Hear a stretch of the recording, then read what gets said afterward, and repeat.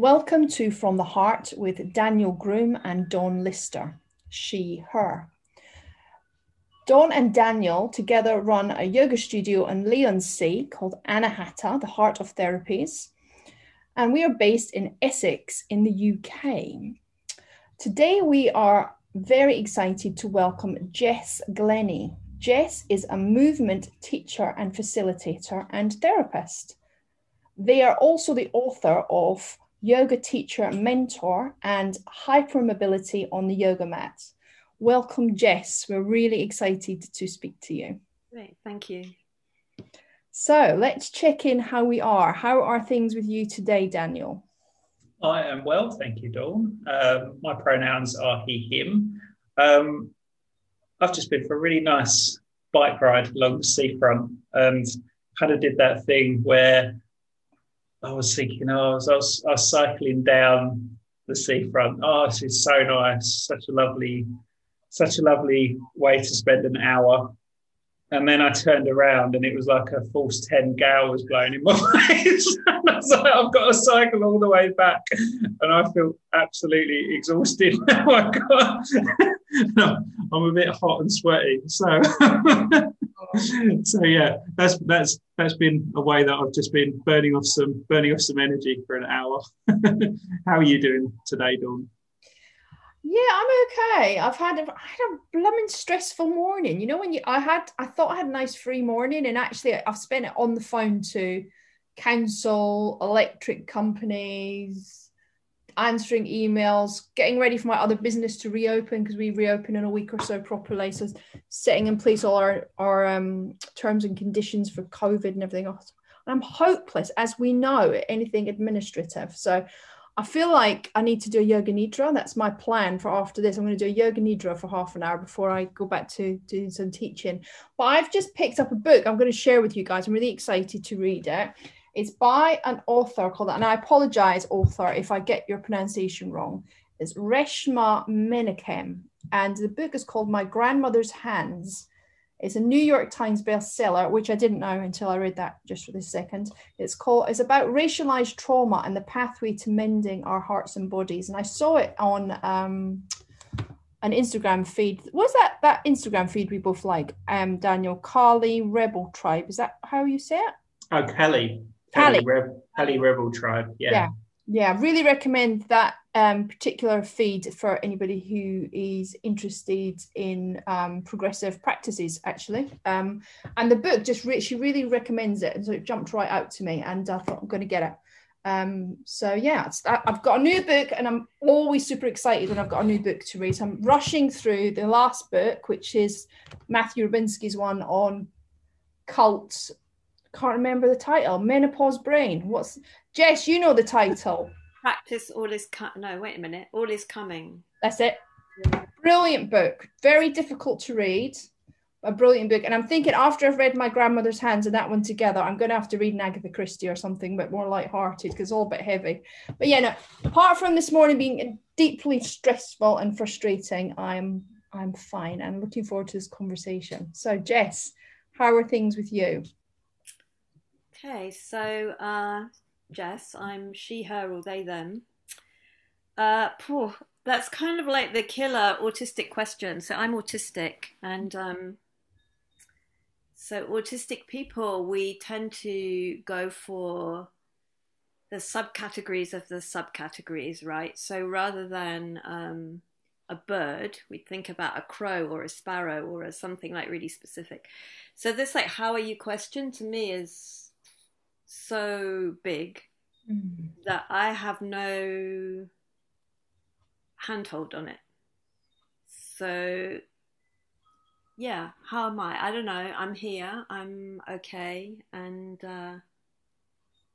yeah, I think that's how it is for me right now. And yeah, I'm excited to be having this conversation with you. Thank you. That's a helpful insight. I didn't know that. So I've learned something already in our few minutes together. So thank you for sharing that. So Daniel, do you want to kick us off with, I know that we were talking to Jess about hypermobility and so on. Do you want to kick us off with our conversation? Yeah, so I suppose it's a good point to kick off with, what got you into yoga primarily, Jess, and then your kind of onward journey to becoming a yoga therapist? Because I know that's quite a enriched journey that you've had through various different modalities. So it'd be really interesting to hear your story about what got you into yoga. Yeah. What got me into yoga? Well, I've been practicing yoga for 40 years. It'll be 40 years this autumn. And I guess what got me into it, it's hard to know where to start really. Um, what got me into it, which I didn't know at the time, was a really deep need to be embodied. And so I think that, in common with a lot of hypermobile people, many of us, because we have proprioceptive differences from non-hypermobile people. So I refer to non-hypermobile people as connective tissue typical people, or CT typical people. So that people have normal connective tissue, which we don't. Hypermobile people don't. And so hypermobile people have a physiologically based difference in proprioception, which means that we don't propriocept very well. So proprioception is being able to know where you are in space, like where your body parts are in relation to each other, which part of your body is moving, where your body ends, things like that.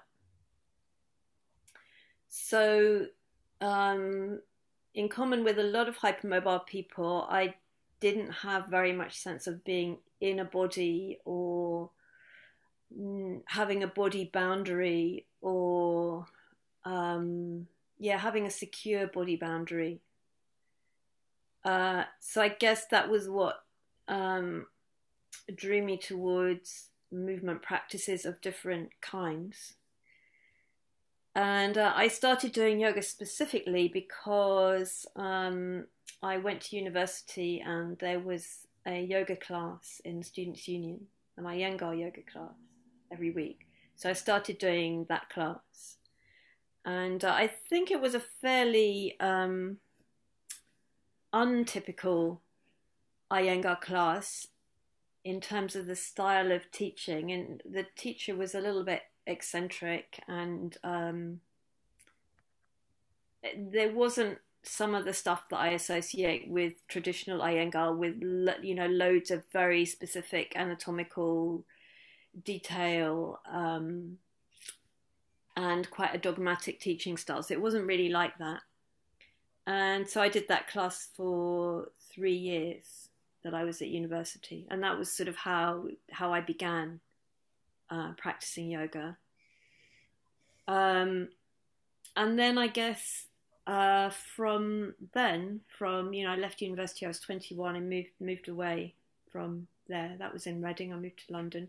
Didn't really find another yoga teacher particularly. I did yoga here and there, and didn't really settle with any particular teacher. And mostly I was dancing between then and, I suppose, being about in my early 30s, kind of before my son was born. It was mostly dancing, and doing a bit of yoga here and there. And I didn't really get into yoga as like, this is something I absolutely love and really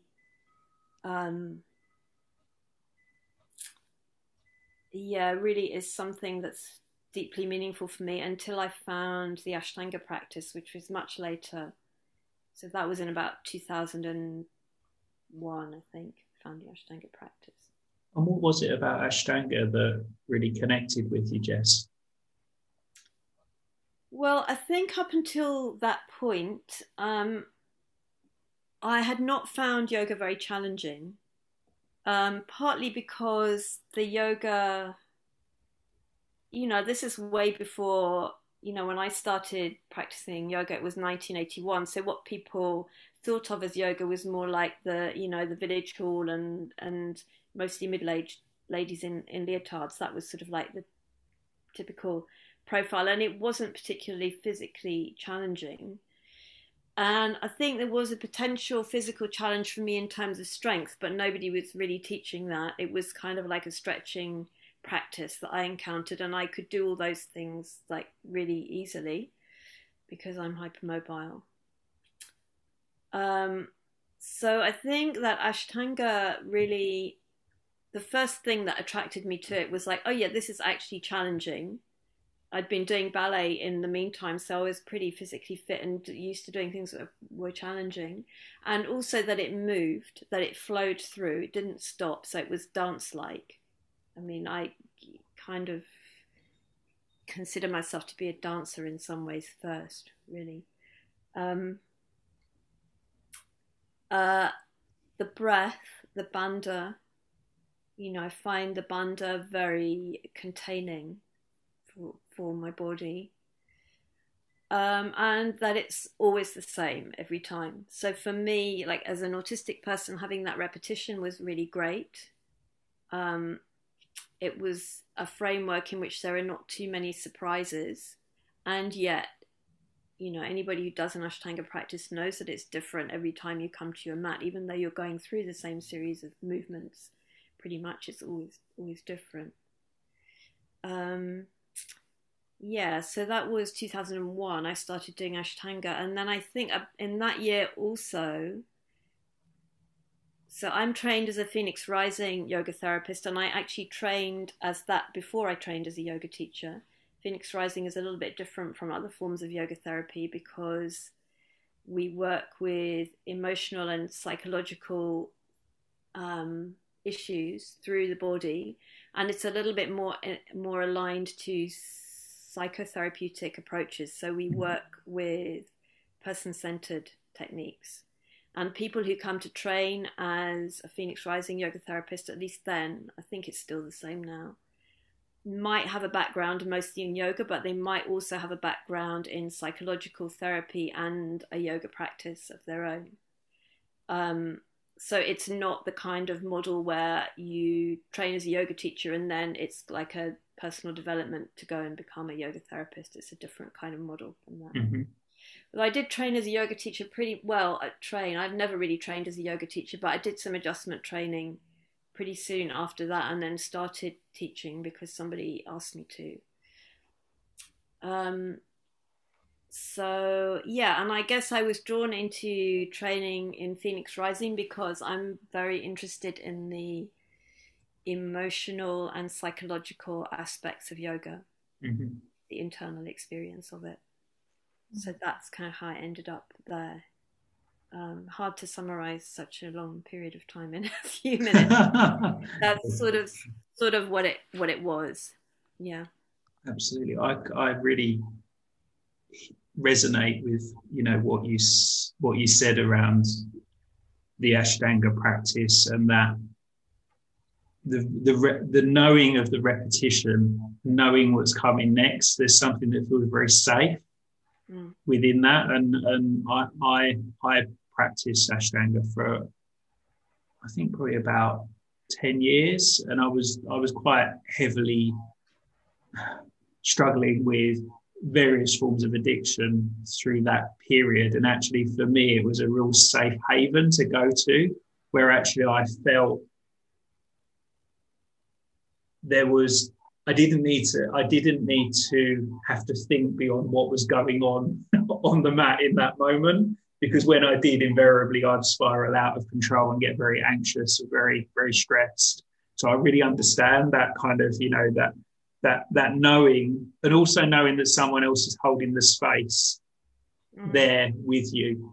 And I found particularly Mysore was such a transformative practice for me at the time, because it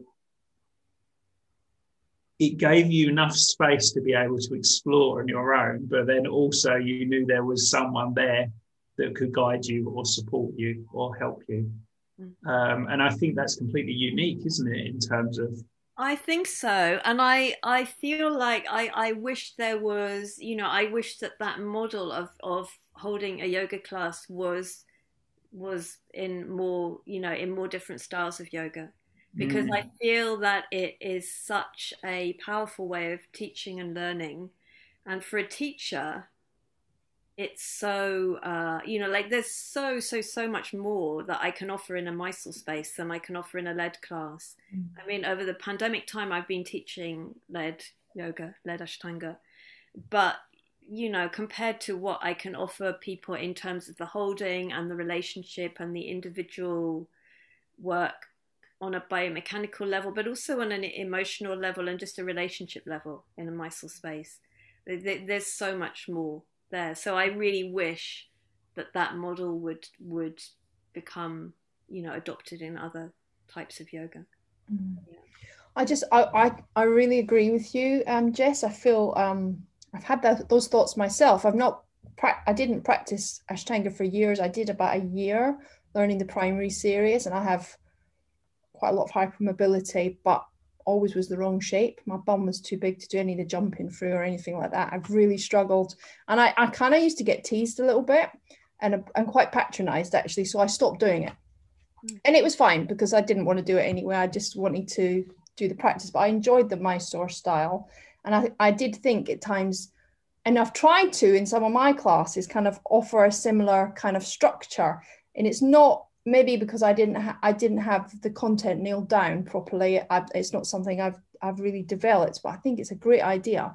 But for our listeners, I was just wondering if you guys could maybe talk a little bit, because not everybody might know what Ashtanga means in relation to other forms of yoga, and also what Mysore means. So perhaps, Jess, you could explain that a little bit for those who maybe don't know. Yeah.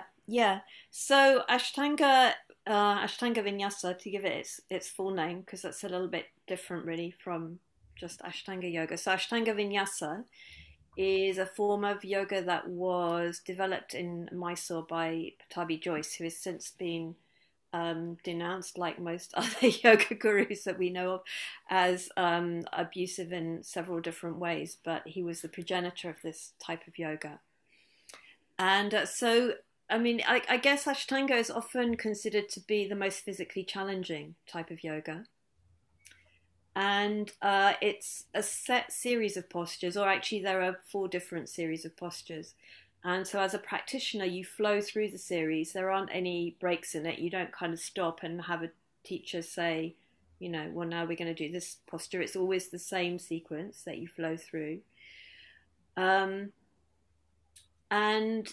the traditional way in which Ashtanga has been taught is Mysore style. So what happens in Mysore style is you come along to the practice. There's a teacher in the room. There might be some assistant teachers as well. And if you've never done Ashtanga before, the teacher would probably teach you a sun salutation, let's say, which is the first thing that you do in an Ashtanga practice. And then they might spend, quite a bit of time teaching you that sun salutation, and then you practice that sun salutation, and then they come back and they might give you some more guidance, and then you practice it a bit more, and then perhaps that you add a B sun salutation. So you might continue doing just that sequence for a few weeks until the teacher says, okay, you've got that now, so now let's add the next posture, and you gradually will build your series up in that way. So it's a very, if it's done well, it's a very sound foundation for the practitioner, because it means that you're required to really embody like the biomechanical and energetic nature of each posture before you're moving on to the next one. That's kind of the theory of it. Now you can also learn Ashtanga in a lead class, which would look more like a conventional kind of yoga class, what people mostly expect when they go to a yoga class, where the teacher will stand up at the front and they'll talk you through the sequence. So you can also learn it like that, but the kind of Ashtanga that I'm talking about and that Daniel's talking about is the Mysore style, where you would be in the room and you would have an individual kind of relationship with the teacher. So yeah, that's kind of what it is. Thank you for explaining that, Jess. It might be really useful as well for us to just explore a little bit more around what actually hypermobility is, because people that have it know about it mostly.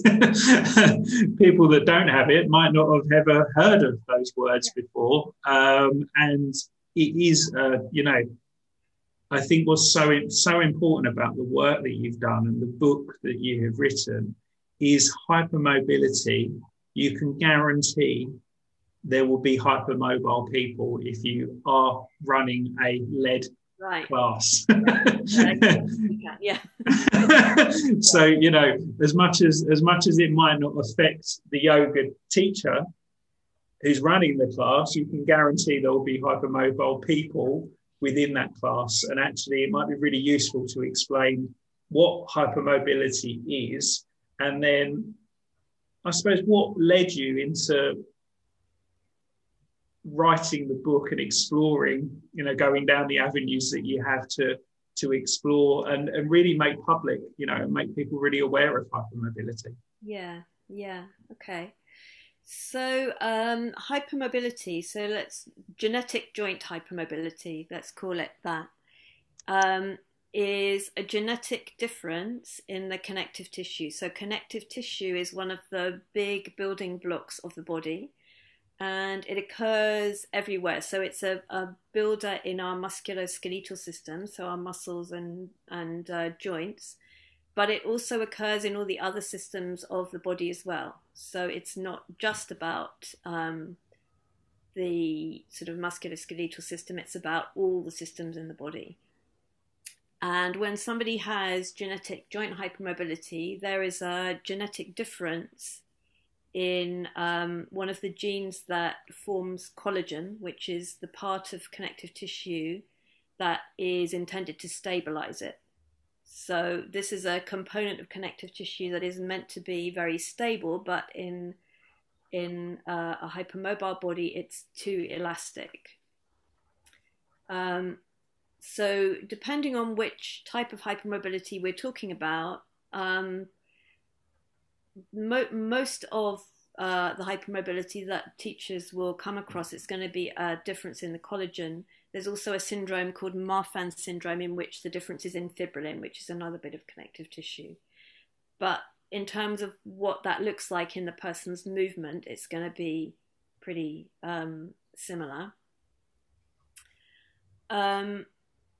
So yeah, that's what joint hypermobility is, and it affects the person in a lot of different ways. So that person may look very bendy in your class, but they may also look quite stiff.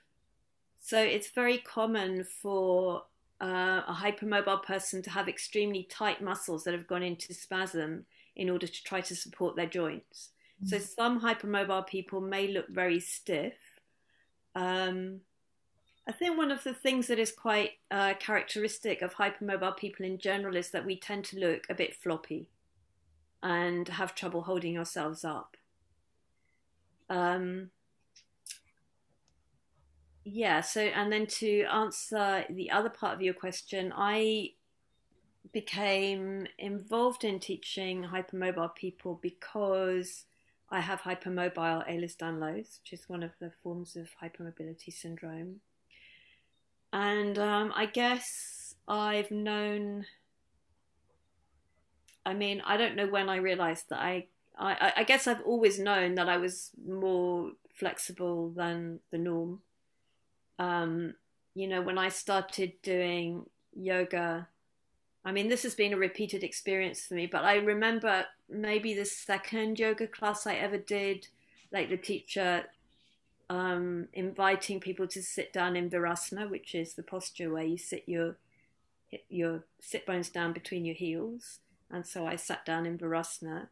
And then I saw that there were a lot of people who couldn't sit down in what seemed to me to be like a completely normal sitting position. So I guess from that point, I started, initially I thought everybody else was kind of weird because why could they not do this? It's just like a normal thing. And then gradually I realized that it was me who was in the minority.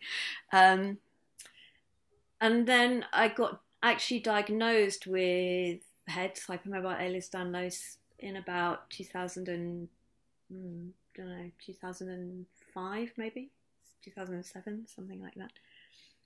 And I was teaching yoga, and at that time, most people, you know, if I went to a teacher and said, I'm hypermobile, most teachers would have not a clue what I was talking about. They wouldn't have heard of that word.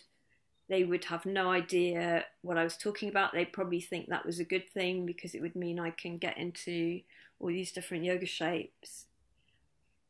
And so gradually, I mean, I didn't really know much about teaching hypermobile people at that point, but at least I knew what it was.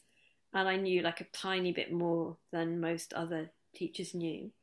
So people started coming to me for help with hypermobility. And so gradually we kind of, you know, I learnt through looking at them and working with my own body. And yeah, so gradually that sort of, you know, I never intended to have this as a specialism, but it gradually sort of became a specialism for me. Yeah, and then the book was kind of an outgrowth of that. I mean, actually, I wrote the book. I've known there was a book there for a while. I wrote both of my books because of Norman Blair, actually. I have to credit Norm with this. So Norm said, I think at the time I had, so my other book, The Yoga Teacher Mentor, grew out of mentor groups that I was running for yoga teachers, and I had some written materials that would go out to teachers, so there was a different thing for every week. And I think I shared that with Norm because he was also running mentor groups for yoga teachers, and he said, oh, there's a book in this, you should write this as a book. And I was like, yeah, I know, but there's also a book in hypermobility, and I'm trying to write that one based on an article that I had, a short article I'd written. And yeah, so then they both came out of that. I started writing the Yoga Teacher Mentor one, and then a publisher got in touch with me and said, we'd like a book about hypermobility. And I said, yeah, okay, I'm going to write that one, but I'm writing this other one first. Do you want that one? And they said, yes. And then that's how the books happened. Yeah, another kind of long story short. I haven't read these books yet, so they're going straight on my list. They'll be my next purchases. I look forward to educating myself. I'm hypermobile myself, and didn't know also until a few years ago, after many injuries. And one of my daughters is very high on the hypermobility scale, number 9. I think it's as high as it goes. So she has all the various different issues that go along with that. And I found that yoga for a long time, because I didn't know about my hypermobility, really aggravated me. But I loved the way it made me feel in terms of my mind. It made my mind feel good, and it made me feel my energy calmer. And once I understood that I had a hypermobility and I had to work and practice in a different way, the yoga really became quite transformed. Would you be happy to say a few words about, if somebody is hypermobile, how they can adapt their practice, or what they should be looking out for, or anything you would like to share with us? Yeah, I mean, obviously I've written a whole book about that, so it's quite... Don't give too much away. A little bit. I mean, I sort of boil it down to 3 things. I mean, I'm constantly responding to emails in which people are saying, I'm hypermobile, what should I do? And I think, there are 3 basic things. So one thing is, don't do yoga every day. I would, even if you're not hypermobile, I would say don't do yoga every day, because I think anybody who knows even a tiny bit about movement science is aware that our body needs a wide variety of different types of movement. And, yoga, even with the most adaptation to strength and stabilizing that we can make, it's still pretty stretchy. It's mostly about extensibility. So we definitely need to bring in some other types of movement. So that would be my second thing. So one is don't do yoga every day. So for me, as a rule of thumb, like 3 times a week is probably about the max for yoga for a hypermobile person. You know, obviously we're all different, we're all individual, and we need to explore that's like for us as an individual person. There isn't really a rule out there that you can follow, but you know, that's a suggestion. Jess, just to be clear, when you say yoga, you mean the asana and pranayama part of the physical practice. I mean, the physical practice, kind of another thing, because that is often contraindicated for people with hypermobility. Totally. So, but yeah, asana, not more than 3 times. Yeah. A week. And then the other thing is that, you know, if you want longevity as a yoga practitioner, you really need to bring in stuff from outside yoga to create strength. So things like Pilates, weights, body conditioning, you know, all these kind of things that focus primarily on strength rather than extensions, and things that have a lot of small repetitions in them, because we don't do small repetitions in yoga. So we're fundamentally limiting our capacity to create strength, even though if you're doing a practice like Ashtanga, it's really requiring a lot of strength, but it's not giving us the means to actually create that in our body. So that would be the second thing. And oh god, I've forgotten what the third thing is. That's really weird. Buy my book and then you'll know. Yeah, it's going to come to me in a moment. So have I done 3 things? No, I might have to go and look at it in a minute. The third thing will come back to me in a moment. Don't worry. So yeah, those 2 things are really important. So not too often bring in, oh yeah, and now the third thing is when you're actually practicing yoga, you need to be working mainly for strength and stability in the practice and not for flexibility. So not hanging out in stretches, but really looking at how you can create co-engagement in your body so that all the muscles in your body are working to support the joints.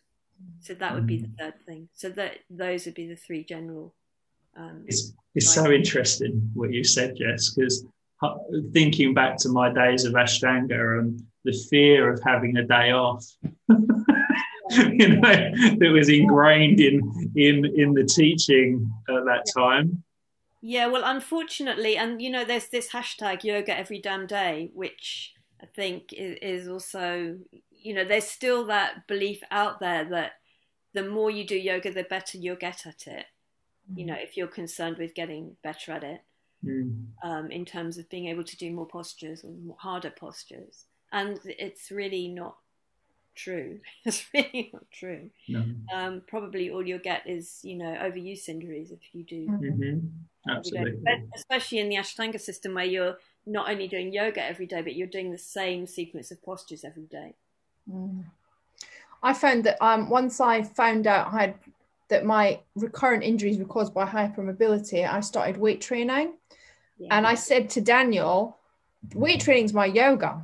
I'm going to give up asana and just weight train. I mean, I didn't because I love asana, but I feel incredible when I weight train. And it's really interesting. I don't know why this is the case, but in lockdown, although we have weights at home, I won't use them. It's ridiculous. And so my joints are starting to burn. I mean, literally burn. And the gym opens in 2 weeks. I'm booked in for the day it opens. The difference it makes to go in and lift weights and I feel upright. That's what I would say. I feel upright. I feel strong. I feel in my body in a way that I never feel when I practice yoga. Yeah. I mean, something that I've learned myself from sort of having a similar experience as you, Dawn, from, you know, starting to lift weights and feeling more upright and like, oh, I can support myself now, which I couldn't before. Is like how much that does turn on proprioception. Like the stronger the muscles get, the better the proprioception gets, and then the more functional my movement patterns get, and the more I feel in my body. It's really amazing. So yeah, I've also come to really like doing weights, and I found that the more that I do strength stuff, then the more that my body really needs to do the flexibility stuff. So then the yoga practice becomes more beneficial. Yeah. Can I ask a question, Jess? Partly from my own inquisitive mind, but also from what I've heard maybe other yoga professionals saying. Can you have hypermobility in certain parts of your body? Technically, not really, because if you've got a difference in the collagen in your musculoskeletal system, that affects all the collagen everywhere. So, you're not going to have the collagen in your shoulder being different from the collagen in your hip. Yeah. So you've got hypermobility everywhere, but it may only be manifesting in certain places because maybe because of the type of activities you've done, or maybe because of your bone structure in that place, or maybe you've overworked it, maybe you've underworked it, maybe you haven't developed muscle, like all these kind of other things can affect how hypermobility is playing out in your body, but the actual genetic difference is everywhere. Mm-hmm. No, that makes sense, because actually something that I've said in the past is, I can be, my body has the potential of being hypermobile, but actually it either is or it isn't. Because I noticed, and I think actually by hearing what you've said, and particularly around the type of practice that I was practicing, which was Ashtanga, which was 6 days a week, I think I got very mobile, very flexible through my body, but I wasn't doing enough strengthening. I've now reversed that. I do much more strengthening exercises. I've took on Pilates. I do HIIT training quite a lot. And for me, that's actually given me a balance back in myself, where actually I do feel less flexible, but actually I didn't need to be any more flexible. I needed to be stronger. And it's really good to hear that it's becoming more normal for yoga practitioners to be doing stuff. That multidiscipline. Yeah. And I've noticed I'm in a Facebook group which is called Ashtanga Home Practitioners or something. It's like a huge group for people who practice Ashtanga at home. And I'm noticing that, if I put a comment in there, like somebody will say, oh, I've been injured, what should I do, blah, blah. And if I say something about those 3 things, like there will be a lot of people who support that. Yeah, you need to do some strength training outside your practice. Don't practice every day. So it's becoming more of a narrative, whereas the dominant narrative used to be, no, you get on your mat every day and Ashtanga's all you need. I mean, like you, that's what I was told. If you do Ashtanga, you don't need to do anything else. You just get on your mat every day.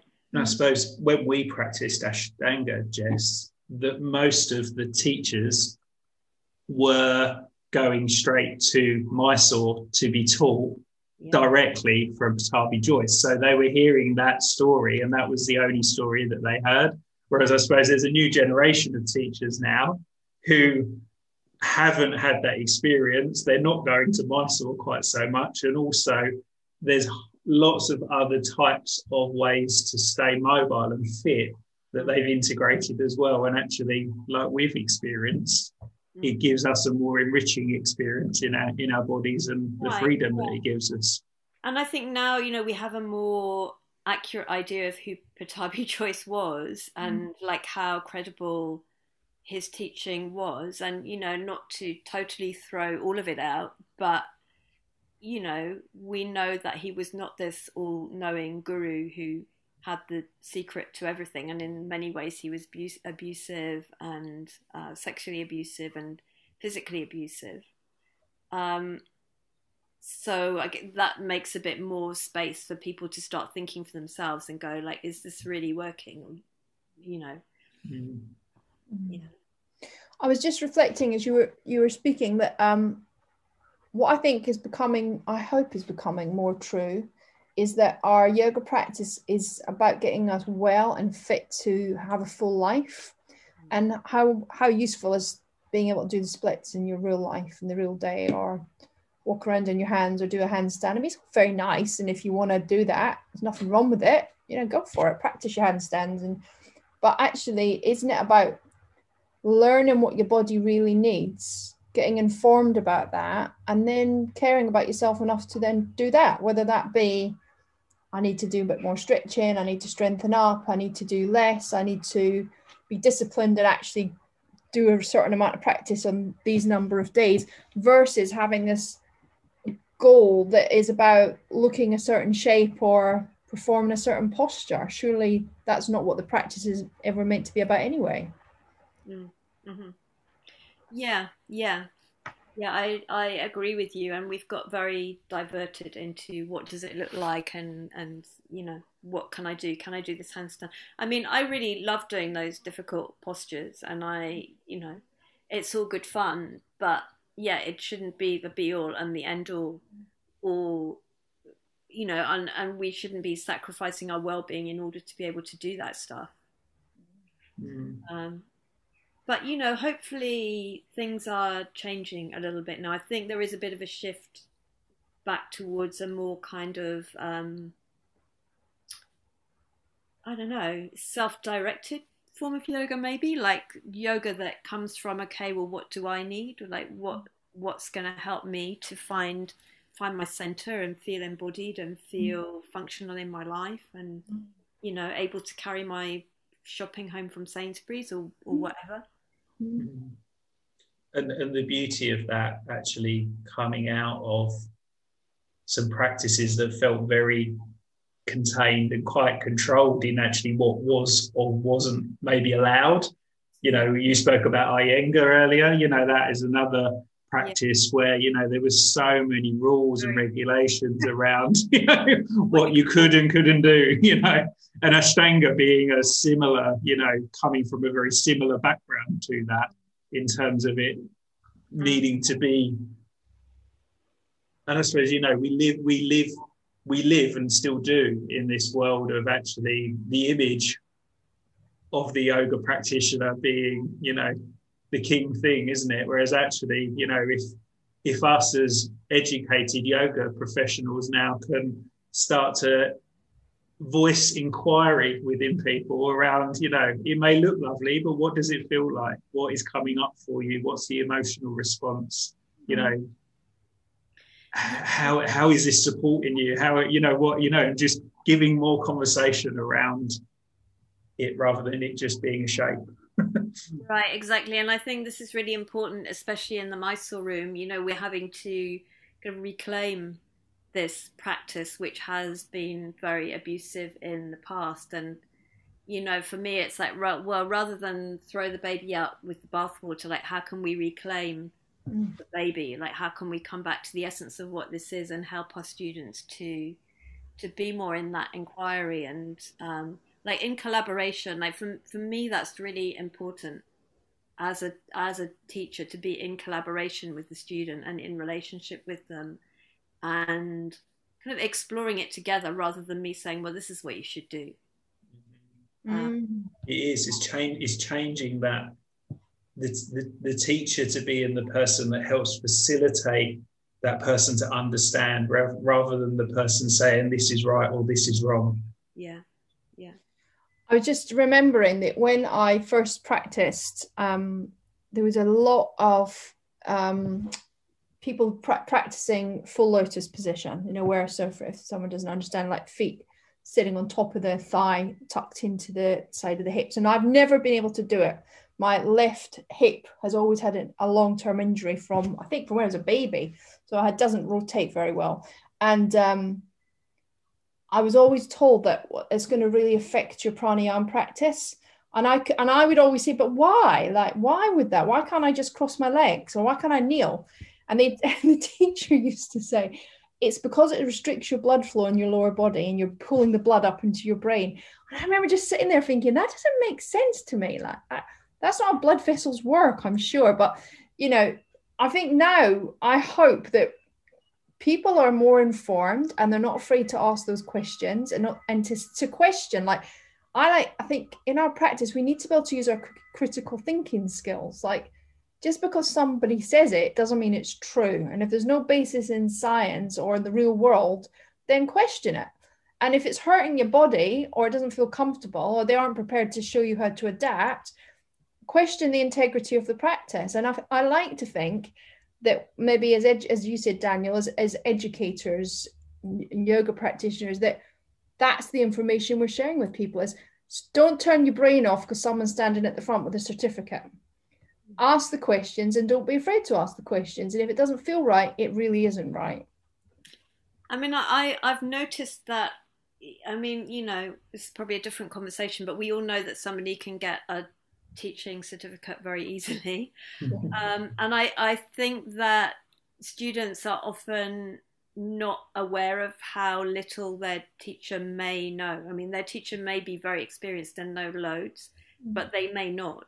And I think that students maybe need to be educated about like what goes into a yoga teacher training, and you know, because students project a lot of things onto me, and I've been teaching a long time, and I know quite a lot of things, but I'm not inside their body. I don't know what they're experiencing. And I don't know, you know, sometimes they ask me questions and I'm like, what, how would I know the answer to that? You know, like, I'm not a medical doctor. You know, I don't have the means to, you know, do diagnostic tests on you. But there is a feeling that the yoga teacher is this kind of special person who knows everything about everything. And sorry, Daniel, you're going to speak. Go on. No, I forgot what I was going to say because you went to speak. I forgot to put my hand up, that's right. Dawn and I, just people that are listening, Dawn and I have this way of communicating with hands so it doesn't distract the person that is speaking, but clearly we forgot. I was going to say, I think it's really important for us as people that practice yoga to be able to say, I don't know. Yeah. I haven't been qualified in that, or it's not my remit to know that, because like you said, Jess, I think there's an awful lot of burden that's maybe put upon yoga teachers. And it's quite a tricky thing to navigate sometimes, to be able to direct someone in the right way. And I think, you know, it can be very dangerous to kind of start to surmise and try to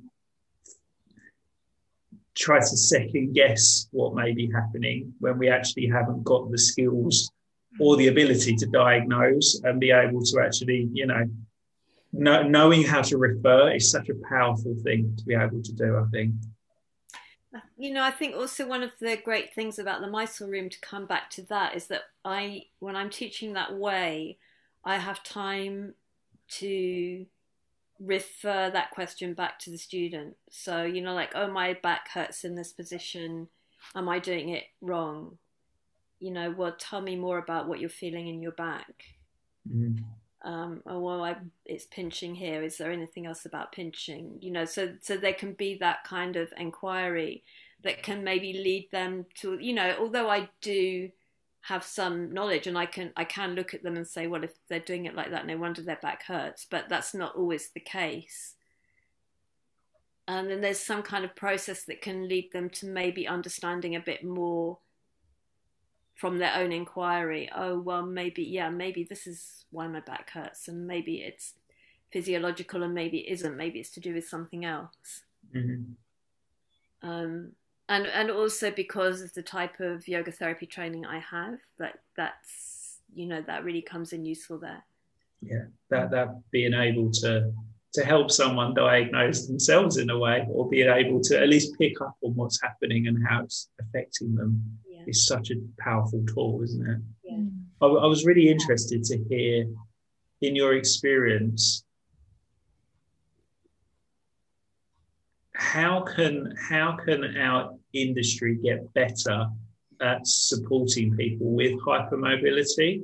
Because I don't think it's something that comes up in a lot of teacher training programs. I know some very good ones that it does that I recommend people to all the time. But actually, I know there's a lot of, like with, and not to dismiss certain teacher trainings at all, but you can literally go online and get a 200-hour teacher training program from watching a recording, with no interaction, And my fear is that you're standing in front of a class of people, or online, even worse, you can't see what's going on at all, and you're teaching them a class and you've got no idea what's happening. And, those people, like the hypermobile people, actually can be damaged from certain ways of teaching. Yeah.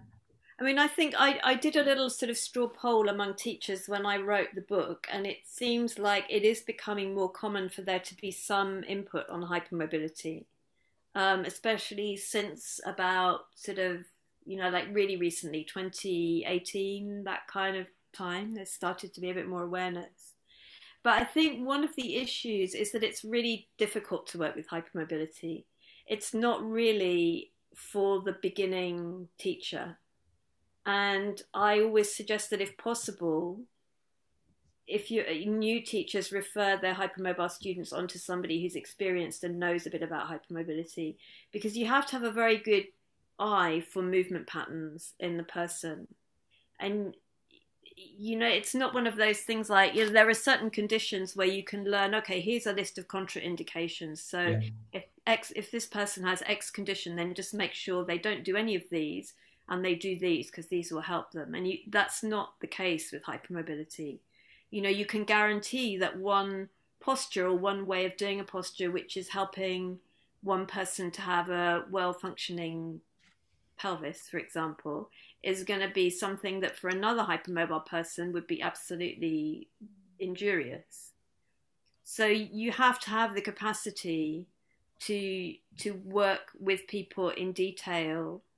And, I think that's just difficult if you're a new teacher and you're still trying to get to grips with, all the things you have to do at the same time when you're teaching, like keeping the class going and looking at everybody and keeping tabs on the time and, all those things that eventually just become instinctive. But at the beginning, they're really difficult.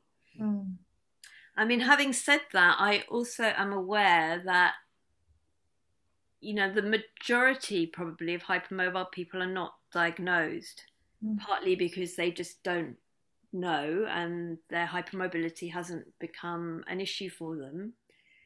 And I mean, then there's also an issue of getting diagnosed, which is very difficult. So it's very likely that you might be a new teacher teaching in a gym or a studio and people are coming to your class who are hypermobile. So I think there is a sort of, there is a need for some kind of hypermobility sort of first aid training for teachers in training. Like, we can't train you how to work in detail with a hypermobile person, but here are, half a dozen basic things to know. Like, for example, stuff like making sure they're not hanging out in their joints, or making sure that they're engaging rather than stretching, like those kind of basic things I think would be useful. But again, it also comes back to, I mean, is the typical yoga class setting that we have now really fit for purpose? If you're teaching in a gym and you have 40 students, how are you gonna, even if you have done that first aid thing in your training and 6 things to tell your hypermobile student, how are you really gonna be able to identify them and talk to them and you're just not. So I think that's, I think there are a lot of issues. I think, the problem of how to work with hypermobile people, the challenge really points to quite a lot of stuff that's endemic in how yoga is presented and how it's taught, which is why I quite often suggest that hypermobile people go to a Mysore practice, not because I think that Ashtanga is the best practice for hypermobile people, but I think that at least they're going to get some individual help from a teacher. And then, obviously they have to be very careful which practice they go to, because there are places you can learn Mysore which are kind of old-fashioned and not so helpful.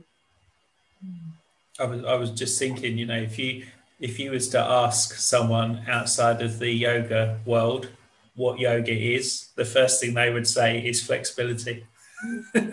Improving or increasing flexibility. Yeah, and I mean, like most people, you know, new students, if you ask them what are you coming to this class for, they'll say, oh, to stretch or to improve my flexibility. Yeah. You know, probably about 90% of them will say that. Mm-hmm.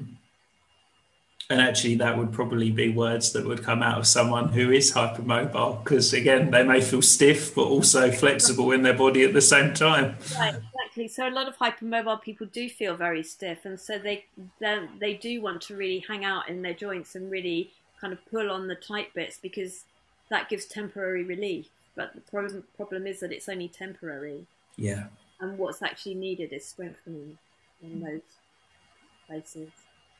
But yeah, that's the problem. But yeah, I think, you know, where possible, like referring hypermobile people to a more experienced teacher is, you know, if you're not that experienced teacher, is really important, because the needs are very complex. And, you know, they're also more than biomechanical. So because hypermobility is multi-systemic, that person, for example, might have digestive needs. They might have neurodifference like dyslexia, autism, ADHD, you know, all of those things, dyspraxia. You know, they might have stuff going on in all the different systems. So as a yoga teacher, I'm obviously not going to be treating their gastro issues, but I'm going to understand that they might be there, and I'm going to, you know, be able to give them a context for why they might be experiencing this and how it relates to their hypermobility, and you know, how they might want to get referred if they do want to get referred, like all of that kind of stuff. I think that ultimately what we're saying really is to remind ourselves one of the most important things in our practice is to do no harm. So do no harm to our students. You know, if you don't know, don't say you know, and keep them safe. Refer on, and to empower our students to not harm themselves. You know, to find a way of looking after themselves, which in the end might not even be yoga. It might be something entirely different. It might be something they've thought might be good for them and doesn't work for them at all. It's coming from that place of, I'm not going to harm, I'm going to facilitate you to know yourself better and feel empowered enough to ask questions and make healthy choices for myself. And I really hope that that's the way that the yoga world is moving. I feel optimistic. I feel a little bit optimistic about it. I think the problem is sometimes with, you know, newer teachers who are trying to build up a teaching practice, and, you know, I want to keep students. I want to, you know, how do I keep students? I see that question quite a lot, or hear it quite a lot in mentor groups when I was running those, like, how do I keep students? And maybe they're teaching for a yoga studio who wants to keep the student. And then that, you know, that sets up quite a difficult dynamic.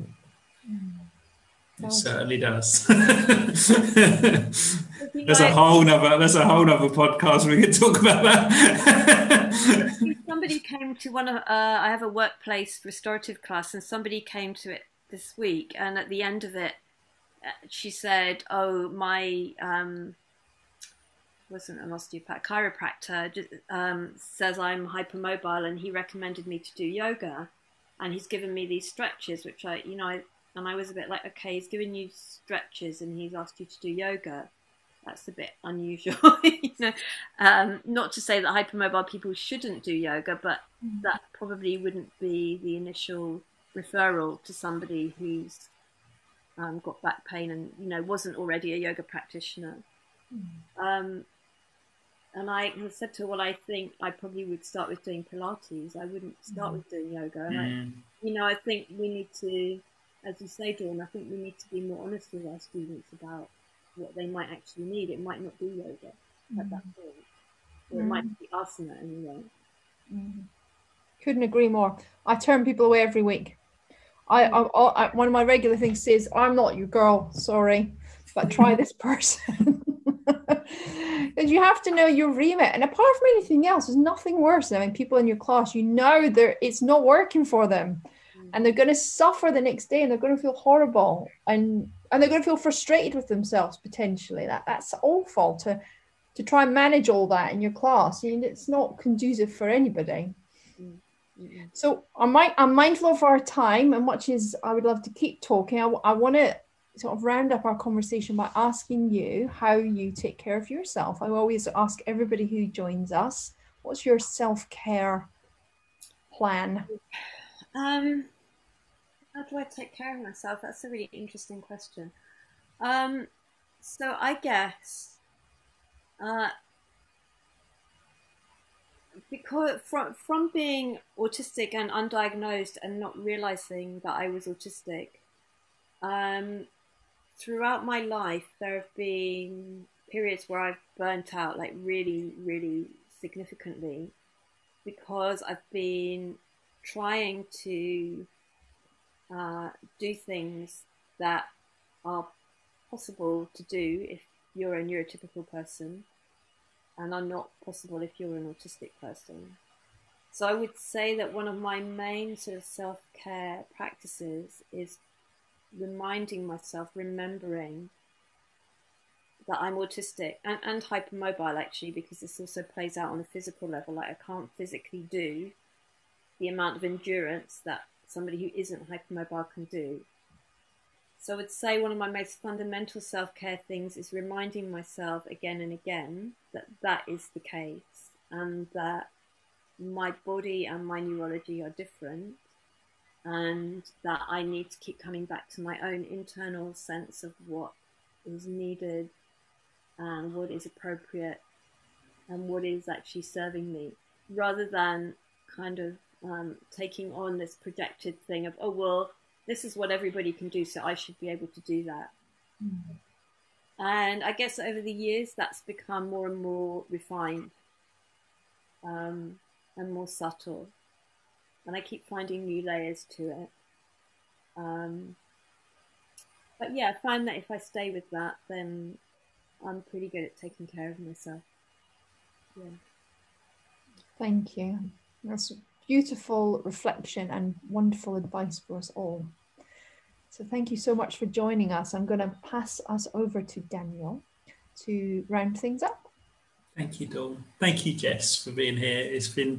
I've learned so much. I really have, and it's just wonderful to be able to be able to converse with people who really have embodied and took the time to really understand something.